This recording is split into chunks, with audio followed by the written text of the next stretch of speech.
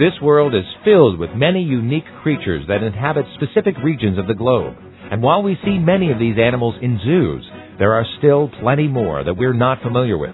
Let's meet some of them. Stay tuned. What lives in shallow, warm waters and was mistaken for a mermaid? This is Science, Scripture, and Salvation, a Creation Radio Journal. I'm Chris O'Brien with the Institute for Creation Research. Dugong, Fusa, Ai. Although these words may sound foreign, they're actually the names of some unusual wild creatures. But do the unique and strange characteristics of wild animals prove evolution, or do they showcase part of God's wonderful creation? Stay tuned for the next 15 minutes as we learn about some fascinating and uncommon wild creatures. Some of the creatures we're discussing today may be familiar to you, while others we present will surprise you. Interestingly, all the animals we're featuring on this broadcast are on the endangered species list. ICR Museum Curator Cindy Carlson says the first two creatures she'll be talking about are very similar but live in different parts of the world. What lives in shallow, warm waters of the Atlantic and Indo-Pacific coasts, eats seagrasses and other aquatic vegetation, and was mistaken for a mermaid by early European explorers. If you said a manatee or a dugong, you were right. North Americans would be more familiar with the manatee that inhabits Atlantic coast, and Australians and other Indo-Pacific peoples would be more familiar with the dugong. The dugong is slightly different in that its snout is downturned and it has a forked tail. Manatees have a straight snout and a rounded tail. Dugongs are also smaller, reaching a maximum length of 11 feet and a maximum weight of 800 pounds. Manatees can reach 13 feet and a maximum weight of 3,000 pounds. Since manatee and dugong diets consist only of leafy greens, their bodies were created with the ability to process this kind of vegetation. Leaves are difficult to digest, and so they have to have special digestive systems to digest them. Most of their body cavity is intestine. And I was telling you about the special digestive systems that they have.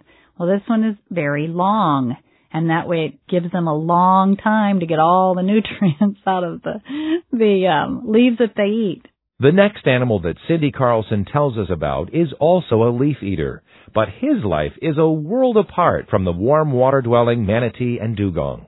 Which one of God's creatures lives in the tropical rainforest, looks sort of like a monkey with no ears, climbs on the underside of branches, and has 2 more neck vertebrae than a giraffe? If you said three-toed sloth, you guessed correctly. These are really interesting animals that live high up in the rainforest canopy, usually above 100 feet in the rainforest canopy. And, of course, a sloth is so named because it moves slowly. As a matter of fact, this is part of its defense from predation. They are extremely hard to see. And, like the manatee and dugong, the three-toed sloth was also created with a special digestive system because of his green diet. Sloths eat many species of leaves in the rainforest, and the rainforest has a very rich tree species. Sloths have a many-chambered stomach, very much like a cow, and it enables them to digest nutrients out of leaves, which again is a very difficult thing to do. Besides eating green, the three-toed sloth is also covered in green. They have long hair with grooves in it that grows algae. The algae camouflages them. When it's wet in the rainforest, the algae is green. And when it's dry in the rainforest, the algae is brown. And so the sloth turns colors with the leaves. And they also are like a microhabitat, because on any one sloth, they'll find up to 900 beetles and assorted moths and other things. It's a whole microhabitat. Leaving the tropical rainforests of Central and South America, we now proceed to 4 small Indonesian islands in the South Pacific, where we find the deadly Komodo dragon. Jeff Laborda is professor of biology at Manatee Community College in Florida. He describes this horrendous beast. The Komodo is a terrestrial lizard, in other words, a land lizard, and it's earthen red to kind of dark gray in color. It gets darker as it gets older in age. They can grow up to about 10 feet or so in length, which is about 3 meters, with males usually being a lot larger than the females. Females only grow to about 6 feet, which is about 2 meters in length.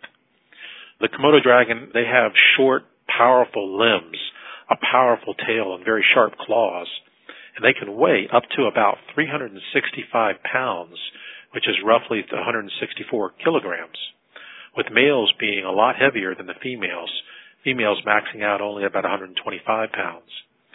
They are known to live in the wild to about 20 to 50 years of age, with some reports listing their age up to as much as 100 years. And Komodo dragons have big appetites for meat.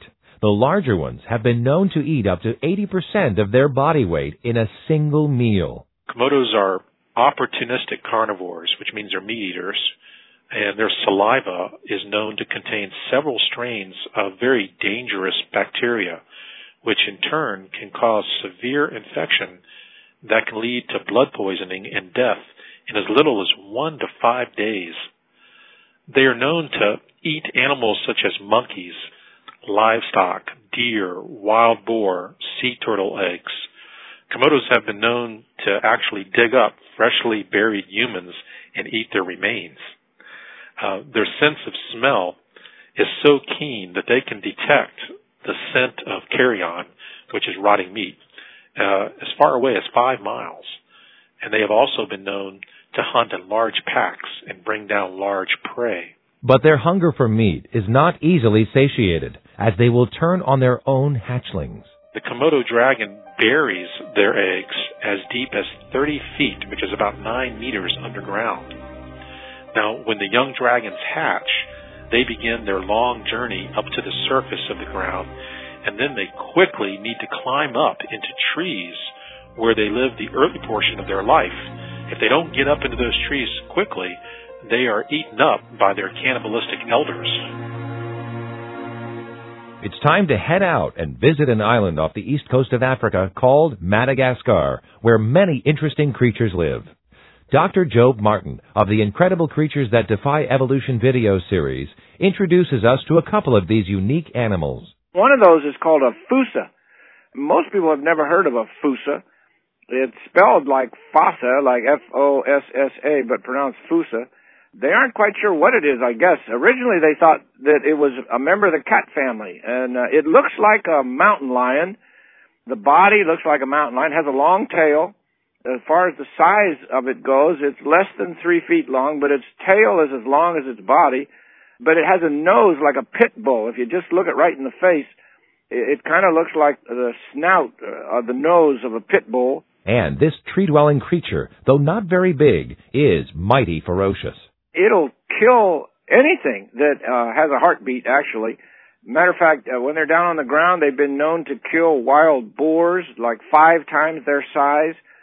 And they think that as short a time as about 1,500 years ago, they had some of these fossas, they found some bones, and they think they might have weighed up to 200 pounds and had a body as long as 6 feet long. The next resident of Madagascar that we'll meet isn't aggressive like the fossa, but nonetheless, this little creature is greatly feared by the people who live near it. They thought the aye-ayes were all extinct, but in 1961 they found one.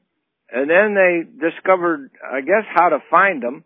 But the reason they don't find them very much is, down there in Madagascar, the aye-aye is a symbol of death. The people that live there think if an aye-aye comes into your village, that someone in the village is going to die, or the whole village is going to be destroyed. And so they try to kill the aye-aye before it gets into the village if they see one. So they're also on the endangered list, because a lot of people think that they're an evil omen, so to speak. So what kind of an animal is the aye-aye? It's a primate, so it's in the monkey family. It has huge ears, and there's a reason for that, because it also has hands, or paws. I guess they're like hands. They have long fingers, but the middle digit looks like a big piece of wire sticking up out of its hand. It's about 3 times longer than any of the other fingers or digits. And so what it does is it'll take that wire-like finger and tap on trees and stumps and different things, and it'll tap on it, and then it'll be able to hear if there's a grub crawling around down in that tree somewhere. Its ears are so sensitive. And so then it'll use its teeth, its front teeth, they're called incisors, and it'll chew into the tree until it hits the tunnel where the grub lives, and then it'll stick that long, wiry finger. It has a real sharp claw on the end, like a big, long, skinny, sharp fingernail, and it'll stab the grub and drag it out of there and eat it. And it kind of takes the place of woodpeckers. There's no woodpeckers there in Madagascar, and so the eye is doing things that woodpeckers normally would do. Dr. Martin says the eye's special features, including teeth that never stop growing, make for a good argument against evolution. What kind of an ancestor would you have for a primate with a digit that looks like a piece of wire sticking out of its hand and front teeth that continue to grow, which is very good that they do, because that's how it has to eat. If it just wore them down and they never grew out again, it would probably die pretty soon, because it couldn't get its food. Well, then it wouldn't be able to evolve. If it was dead, it wouldn't be able to somehow over millions of years evolve the ability to make those teeth grow. And so it had to have those kind of teeth from the very beginning. It had to have that wiry finger from the very beginning. It had to have those big ears, very sensitive ears from its very beginning. And all of that had to be there all at the same time, or you just don't have an eye. From the gentle manatee, dugong, three-toed sloth, and eye, to the ferocious Fusa and Komodo dragon, the Creator supplied all of His creation with the attributes needed to survive. And in His grace, He also supplies mankind with the free gift of salvation. Our God, the God of the Bible that created all these things, who loves us all so much that He sent His Son, the Lord Jesus, right down here into this creation, which He had made, to take the penalty for our sin, to die for us on the cross. He sent Him down here, and He rescued us, so to speak, when we put our faith and trust in Him. He's rescued us from having all these superstitions and these fears, and we can go about our life and we can and just appreciate the great things that our Creator has done and the things that He's made, like the eye. As our program comes to a close, we hope that you've been encouraged. It's our desire at ICR to show that the Bible can be trusted, both historically and scientifically, and to give facts that will build your faith. As Christians, we need to understand the scientific basis for our beliefs. We pray that this program will aid you in your discovery of science and the Bible. You know, most people aren't aware that today there are thousands of scientists that are convinced of the truth of biblical creation and not evolution. Our non-denominational ministry aims to restore and strengthen the Genesis foundations of the Christian faith. If you've enjoyed today's edition of Science, Scripture, and Salvation, a Creation Radio Journal, why not visit us on the web to find out more about the work of ICR? The address is www.icr.org. Again, www.icr.org. Science, Scripture, and Salvation, a Creation Radio Journal, is a production of ICR. For the Institute for Creation Research, I'm Chris O'Brien. Thanks for tuning in.